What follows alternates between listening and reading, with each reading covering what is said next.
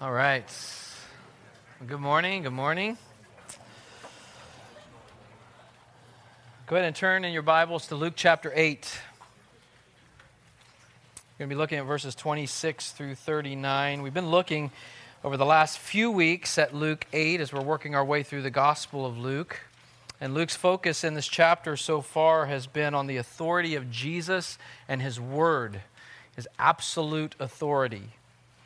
And we're urged as we've gone so far, thus far in chapter 8, we're urged to listen carefully to God, to be hearers of the Word and doers of the Word. My mother and my brothers are those who hear the Word of God and do it, Jesus says in verse 21. We're urged to listen carefully to the one who speaks and whose Word calms the wind and calms the waves. And we're going to continue with that theme this morning as we look at His authority over the powers of Satan and over the powers of demons. Last week we looked at Jesus' authority over the physical and natural realm. This week we look at Jesus' authority over the spiritual realm. And so let's stand together. I'm going to read beginning with verse 26 all the way through to verse 39.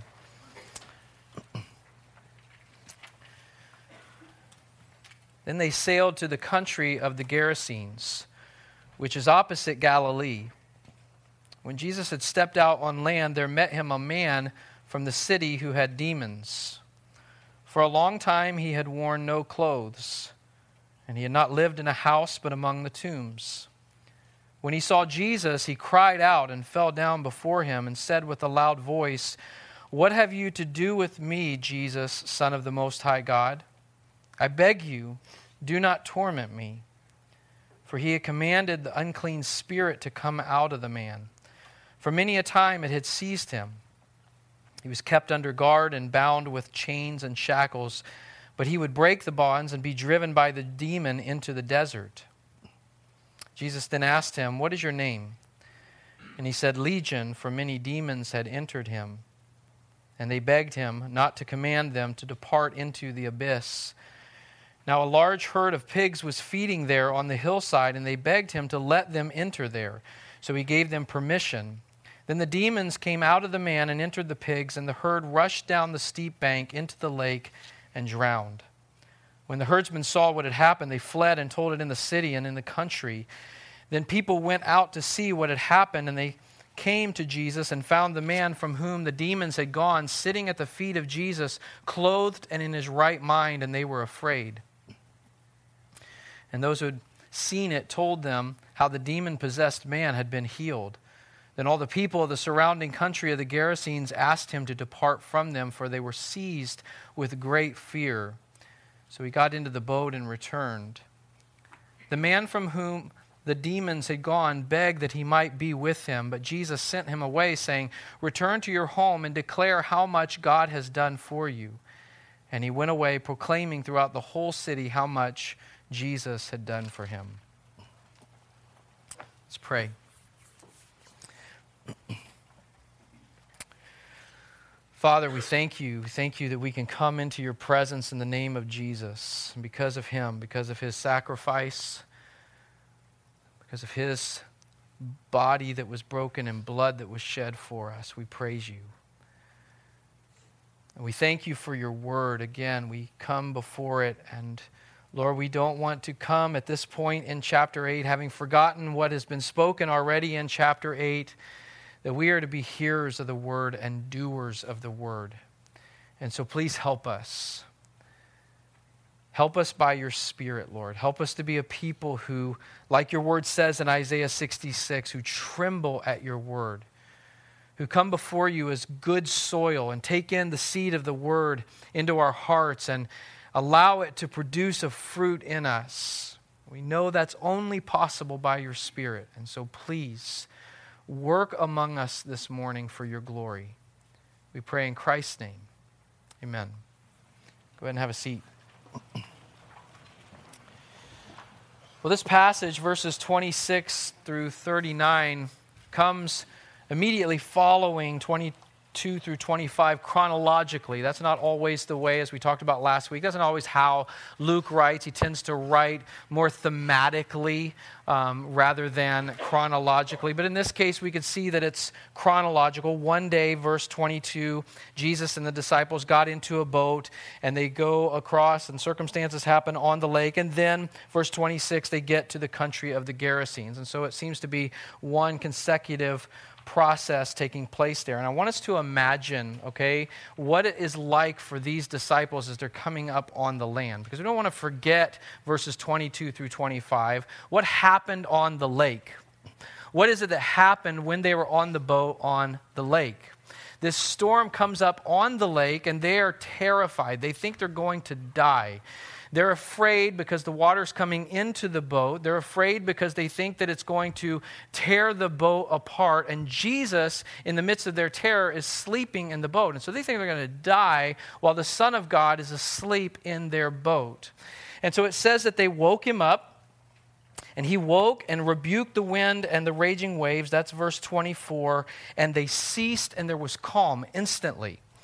And so now they're terrified again, but for better reasons. They're afraid because of Jesus, not because of the wind and the waves, because now this man has spoken and all is calm now. They've gone from thinking they're going to die to resting peacefully on the water, and they're terrified. They're afraid. They're in awe, and they say, "Who then is this that he commands even winds and water, and they obey him?" And so this is the circumstances happened on the boat. And this boat finally makes it to land. They haven't forgotten this, right? They haven't forgotten what just happened on the water. They're still dealing with the fear and the questions that they've had on the boat. They are in awe of this man, Jesus. And then this boat gets to the water, and they begin to depart the boat. And that's where we pick up here. It makes it to shore, verse 26. Then they sailed to the country of the Gerasenes, which is opposite Galilee. When Jesus had stepped out on land, there met him a man from the city who had demons. So now they get out of this boat, and here comes this man who is demon-possessed towards the group of them. Luke records that the man was from the city. He had not worn clothes for a long time. He had not lived in a house, but among the tombs. And as we look at this man's life, we see that his life has been destroyed.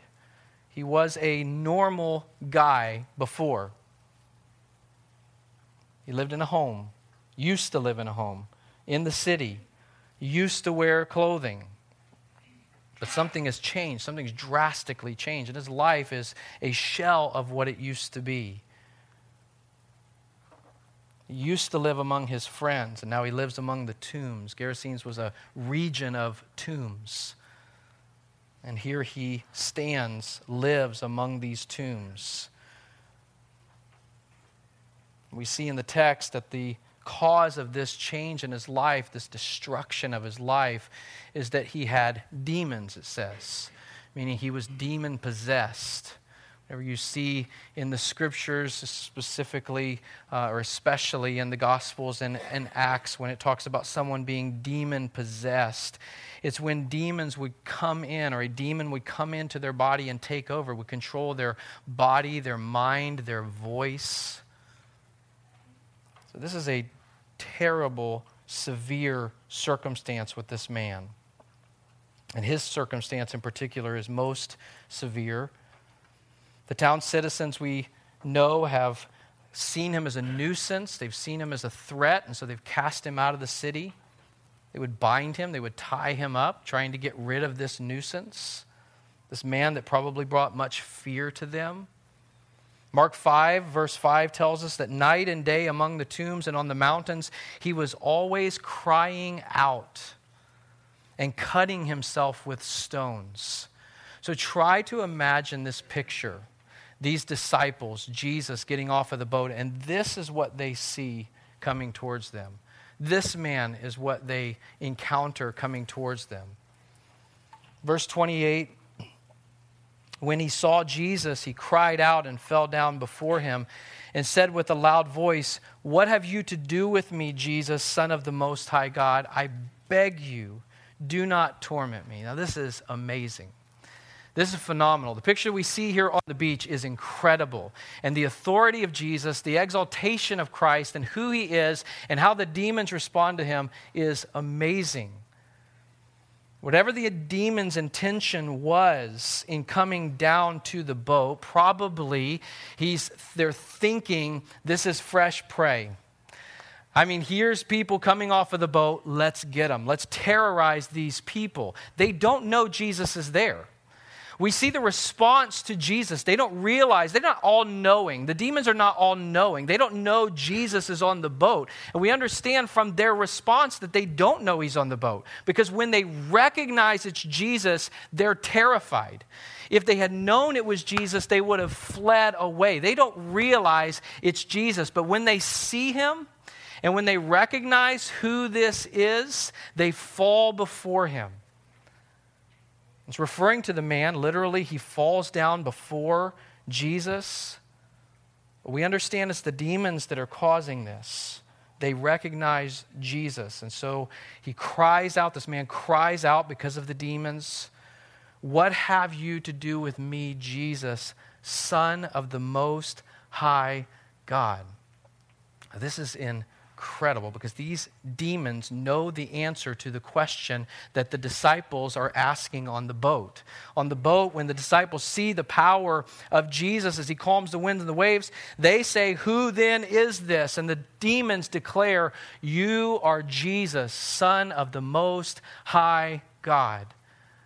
It's incredible. Now, that's not worship. They're not revering him. They're not bowing down in submission so that they will worship him.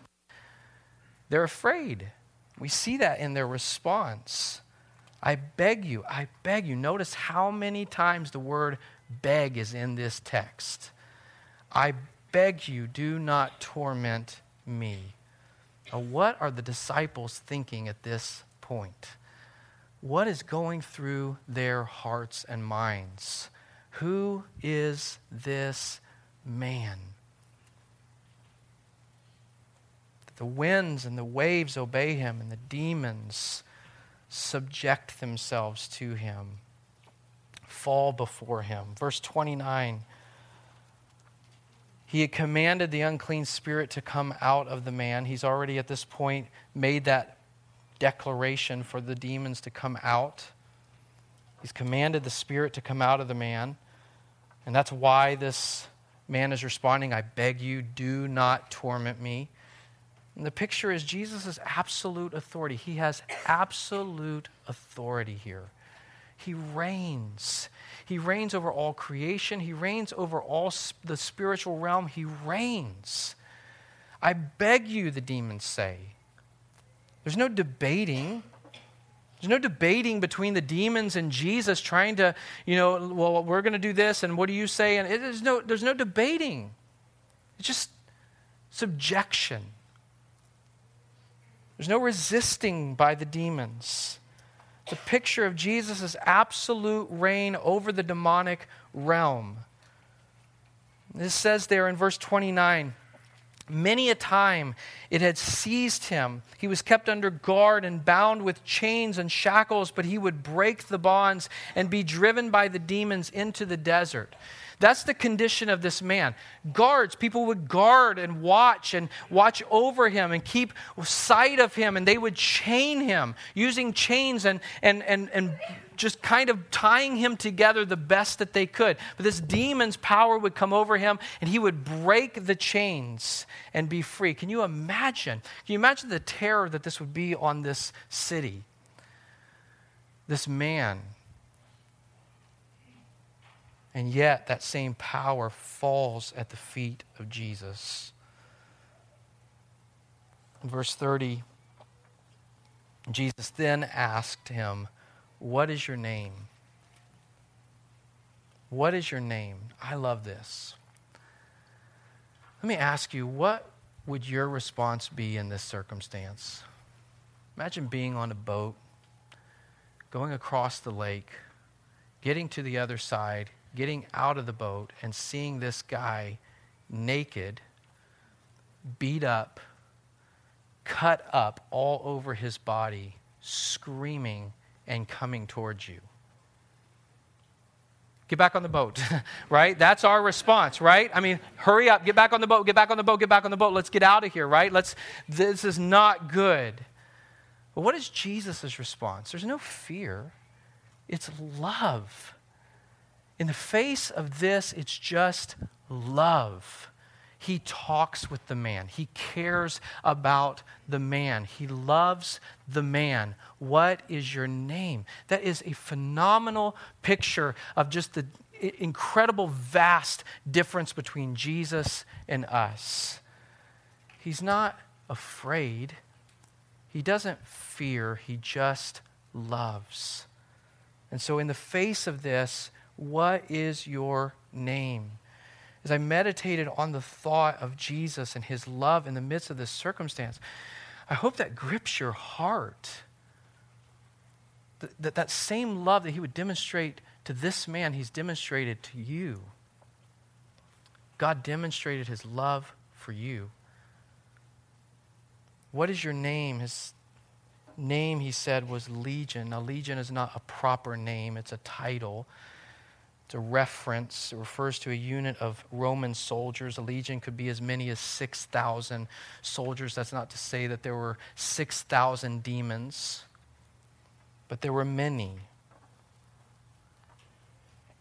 And this man is in a terrible situation. Even that term legion gives us a picture. It denotes a battle. So here Jesus is taking on an army of demons at his word, and there's no contest. They fall before him. They cry out before him, "You are Son of the Most High God." He reigns. He reigns. He's victorious over all things. And so they beg him again, verse 31. They begged him not to command them to depart into the abyss. Now this is incredible.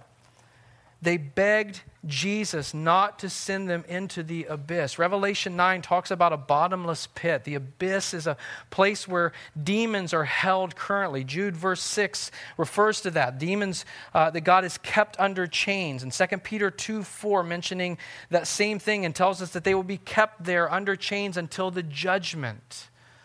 And the demons, we learn from this verse, they know that. They know of that place. They know of their end. There's no hope for them. They know there's no hope. Their only hope is now to terrorize the people of God and to cause as much destruction as they possibly can, because they know what the end is for them. That Christ has conquered. He has overcome, and they submit to that. And these demons know that. Please, they beg him, don't send us into the abyss. What are they saying? They're acknowledging that Jesus has all authority to cast them there. They're pleading with him, knowing that their eternal destiny lies in his hands, and that at his word, they must go, even to eternal suffering. Verses 32 and 33 continue. Now, a large herd of pigs was feeding there on the hillside, and they begged him to let them enter these. So he gave them permission. Then the demons came out of the man and entered the pigs, and the herd rushed down the steep bank into the lake and drowned. This is such an interesting part of the story. Such an interesting turn of events here, right? It's this herd of pigs just hanging out on the hill, eating. And these demons who are begging for their lives are like, okay, there's the pigs. Please let us go into the pigs. And he says yes. Jesus gives them permission. That's incredible. He gave them permission. Jesus gives the permission for them to go into the pigs. That is incredibly significant and hopeful for any and all of us who are hidden in Christ. That the demonic realm, the spiritual realm, can do nothing without the express permission of the Lord God Almighty. You think of that in Job, as Satan comes to give an account to the Lord, right?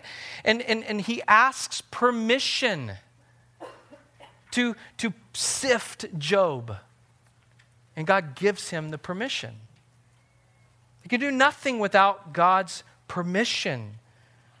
And so the demons come out of the man at the permission of the Lord, and they enter the pigs, and then what happens? The herd rushed down the steep bank and into the lake and drowned. Now, we learn a couple things from this. First of all, we learn how bad this man's situation was, how dire his circumstances were. Mark's gospel records that there were about 2,000 pigs that were there herding and eating.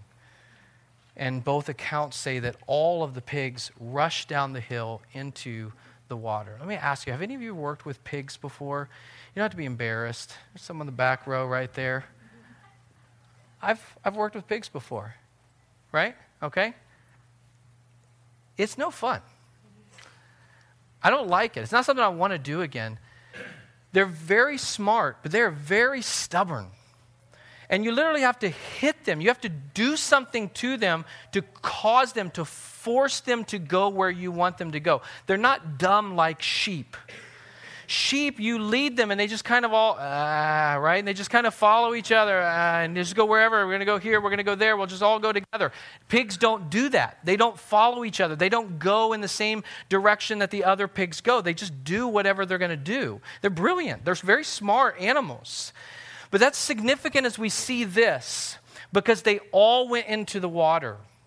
And it reminds us of what we're told earlier in the text, that the name was Legion because there were many of them. Now, that's not necessarily telling us that there were 2,000 demons, but pigs don't respond the way these pigs did unless there's something forcing them to go. And so it is likely that there were many, many, many demons terrorizing this man. And they are cast out into these pigs, and all of the pigs go into the water and are drowned. We also learn what the demon's intentions were with the man all along. Their intentions were to destroy him.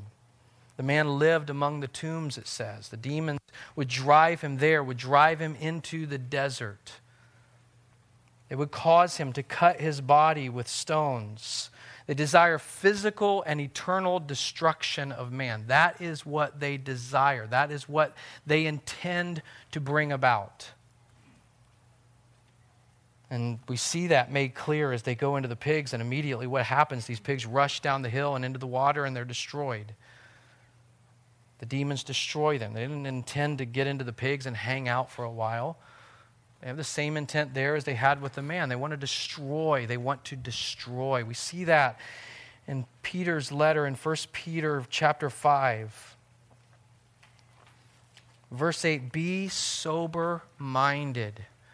Be sober-minded. Be watchful. Your adversary, the devil, prowls around like a roaring lion seeking someone to devour. Not someone to hang out with, not someone to just play games with, someone to destroy. And that's clearly the purpose of these demons here, both in the man and in the pigs. They are always bent on destruction.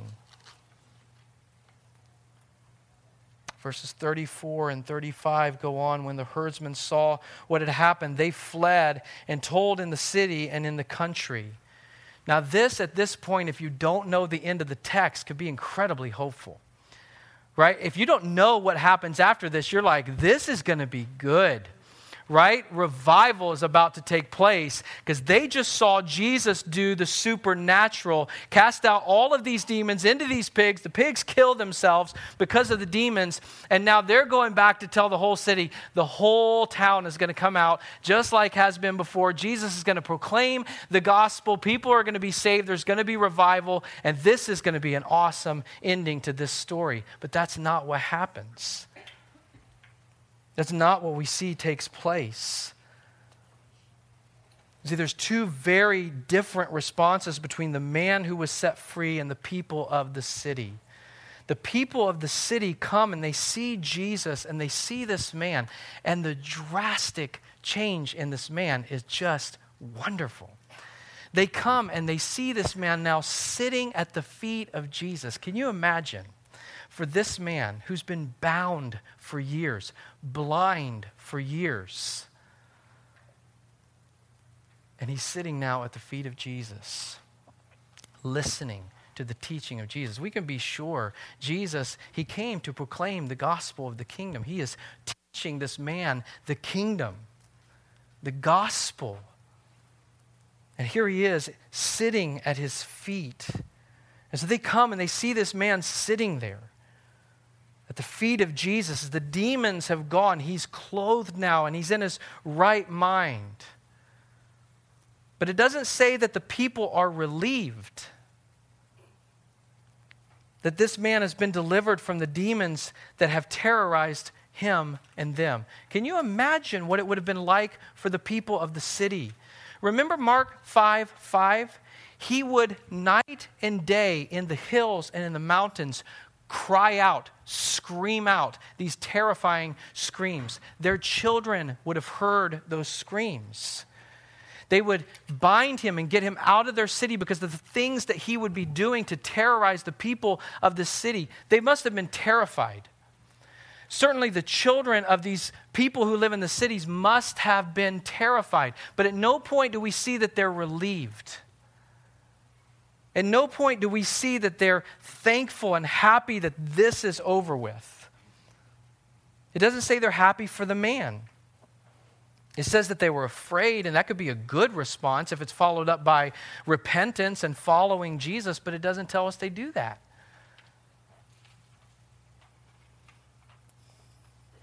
The people who saw what happened told them as they're standing there how the man had been healed, and still no joy. Rather, they asked Jesus to leave. They asked him to leave. Mark tells us that they told them what happened to the demon-possessed man and to the pigs, and they asked Jesus to leave. They preferred a demon-filled man terrorizing them than to the Son of God being with them. They're blind. They're blind. You look at that and you think, how in the world could they do that? Because they're blind. They are spiritually blind.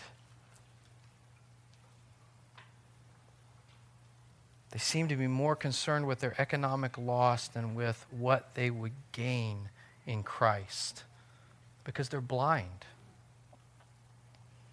It's a very sad and yet a very accurate commentary on man's fallen condition. Apart from Christ, we are completely blind, hopeless. Some people will argue, well, if sinners could just see a powerful miracle, then they would believe.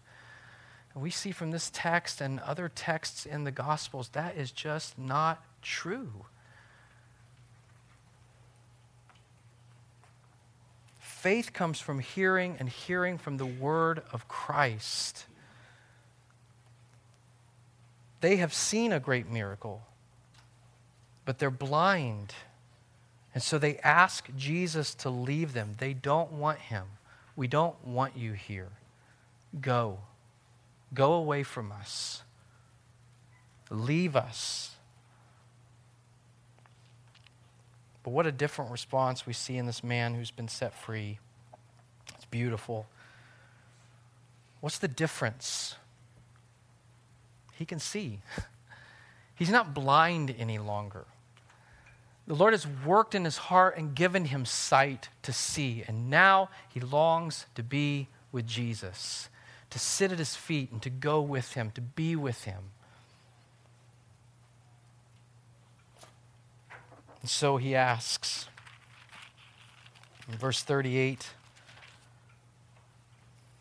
the man from whom the demons had gone begged that he might be with Jesus. I want to go with you. I want to be with you. Let me in the boat. Let me go where you're going. Let me be where you are at. Let me do what you guys are doing. I just want to be with you, Jesus. And what does Jesus say to him? No. No. You can't. Stay here. Sometimes Jesus says no to us, even when we think what we are asking of him would glorify him most. He just wants to be with him. And Jesus says, no, remain here, stay here, go back home. Go back to your home and tell them what God has done for you. And what is incredible is this man doesn't lose any zeal over that command. He doesn't come to Jesus and say, I just want to be with you, Jesus. I just want to be with you. I want to be with you. I want to be with you. Take me with you. Let me be where you are at. And Jesus says, go and make disciples. And he loses no zeal. He doesn't hang his head. He doesn't doubt. He doesn't get upset. He doesn't say, well, that's not fair. They get to go with you. They seem to get an easier plan than you've sent to me, because what does Jesus ask him to do? We know what the people think in the city now. The text tells us what they think. They don't want Jesus. So Jesus says, no, you can't come with me. Go to the people who don't want me. The people who used to treat you in the same way. They cast you out, and now they've cast me out. Go to those people and tell them what God has done for you. That is incredible. And to see his response and the zeal that continues in his heart because of what Jesus has done in his heart. Return to your home and declare how much God has done for you. And he went away proclaiming throughout the whole city how much Jesus had done for him. Now that is significant too. We see that this man understands something that's incredibly significant, right? Jesus says, go and tell them how much God has done for you. And he goes and tells them how much Jesus has done for him. He understands. He knows Jesus is God. And he goes joyfully proclaiming throughout the whole city. What a wonderful story this is. The Lord delivers a man and he goes and tells others. That's the pattern, isn't it? Jesus delivers and they go and tell. Jesus delivers and they go and tell. It's the pattern over and over and over and over. The details are certainly different, but the story is the same for those of us who are in Christ. Paul tells us that we were once following the course of this world, following the prince of the power of the air, the spirit that is now at work in the sons of disobedience. It's Ephesians 2. But God, being rich in mercy because of the great love with which he loved us, even when we were dead in our trespasses, made us alive together with Christ. By grace you have been saved. You have been awakened. You've been set free by grace. The same grace that was lavished on this man on the beach has been lavished on you if you are in Christ. It's by grace you've been saved. He's delivered us just as he's delivered this man. He's proven his love for us. And yes, certainly we long to be with him. We want to be with him. We desire to be with Jesus, but we've been left with a mission. There is a calling. There's a mission that's been given to us. Jesus says in Matthew 28, verses 18 through 20, all authority in heaven and on earth has been given to me. We've seen that, right? All authority over the winds, all authority over the waves, all authority over the spiritual realm, all authority in heaven and on earth has been given to me. Therefore, go and make disciples, make followers of me, baptizing them in the name of the Father and the Son and the Holy Spirit. and teaching them to observe everything that I've commanded you. And this is the joyful, hopeful thing here. Yes, we want to be with Jesus, and this man, I want to be with you. And Jesus sends him, go and tell them what I have done for you. But he doesn't go alone, because we have the promise in the Great Commission. And lo, behold, I am with you. I'm with you. We are together. I am with you. And as you go in obedience, and as you go to the people, just as this man did, as you go to the people who don't want Jesus and may reject you just as they did this man, even as you go, Jesus says, I am with you. Just like this man, Paul says in 2 Corinthians 5:20, we are ambassadors for Christ. We're ambassadors for Christ. God making his appeal through us. What does that mean? Go and tell them how much God has done for you. Go and boast about him. Go and brag about him. Go and tell them about him. It's fascinating to me that the demons' continual shouts, because this isn't the only time we've seen a demon-possessed man in Luke so far. In chapter 4, you have the man who has a demon, and demons are cast out, and they yell out, you are Son of God. And again, after that, many have demons, and the demons are cast out, and they go out, you are the Son of God. It's amazing. It's fascinating. It can be fascinating that the demons' continual shouts declaring that Jesus is the Son of God do not cause the people to believe. Because we know if we look at John and we look what happens to all of this crowd at the beginning of Jesus' ministry, when you get to John 6, they all bail on him. So that he turns to the disciples and says, you don't want to leave too, do you? And so it could be fascinating to us. We could be even amazed that with these demons crying out, you are the Son of the Most High God, that the people don't believe at that moment. But we ought not to be amazed. Because even Luke in chapter 8, verse 10, it tells us this is a gift. To you it has been given to know the secrets of the kingdom of God. It is a gift. And people will not believe by the testimony of demons. They will believe when they hear the word of God and he opens their eyes and their minds to who he is. Faith comes from hearing, and hearing from the word of Christ. And we have been blessed and commissioned with that word. We are ambassadors for Christ to go and proclaim about the greatness of our King who has overcome sin and death and the kingdom of darkness. Let's pray. Father, thank you for your goodness and your grace, your love, Lord.